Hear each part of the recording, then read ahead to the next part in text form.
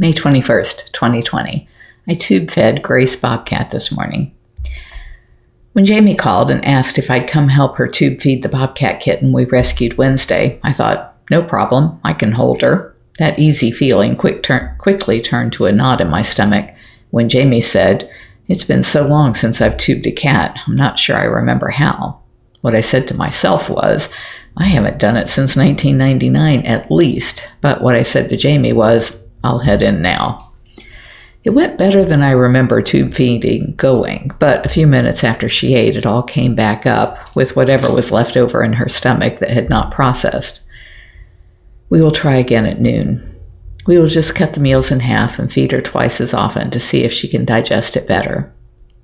She's in such bad shape, and it angers me that the vet who brought her to us screwed around for 9 days and feeding her wrong and not deworming or defleeing her and then dropping her off on us so she wouldn't die in her hands. She said every rehabber she talked to, including Crow, told her to bring the cat to us. So why did she have to have so many people tell her the right thing to do before she did? I think she fell for the hateful message in Tiger King and was resisting checking for herself. It may cost poor Grace her life. We'll try every 2 hours to get 6 to 15 mLs in her. We just gave 10, but she vomited back up 5 at noon. Her breathing is fast and wheezy. She started Clavamox for whatever is causing that. There is no mucus, but her breathing sounds raspy enough that I've been listening to every breath via the Nest Cam all day. At 2:30, Jamie wanted to try doing the tube feeding and holding her by herself so she could do the middle of the night feedings. I was so proud of her. She moved so expertly, while keeping Grace from struggling, to insert the tube and gave her 10 mLs. Afterwards, Grace didn't vomit, so Jamie put her back in the cage. She texted Dr. Justin to see if he wanted her to get sub-Q fluids, and he said yes.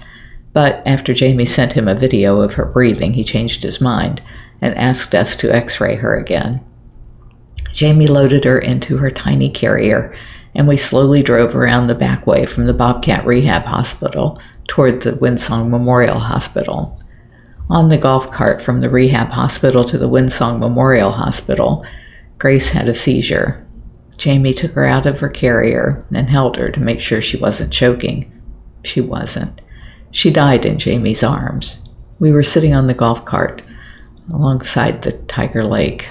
Tears dripped from Jamie's face onto the now still and lifeless body of the tiny bobcat kitten. The breeze was soft, and the sunlight was warm on Grace's face. Birds were singing, and it was as sweet a parting as any wild cat would want, just way too soon for a month-old baby. We are sending her to the state lab to see if they can determine her cause of death. If you're enjoying my diary, please like, share, and subscribe. You can find other ways to connect to me over at bigcatrescue.org/Carole.Baskin.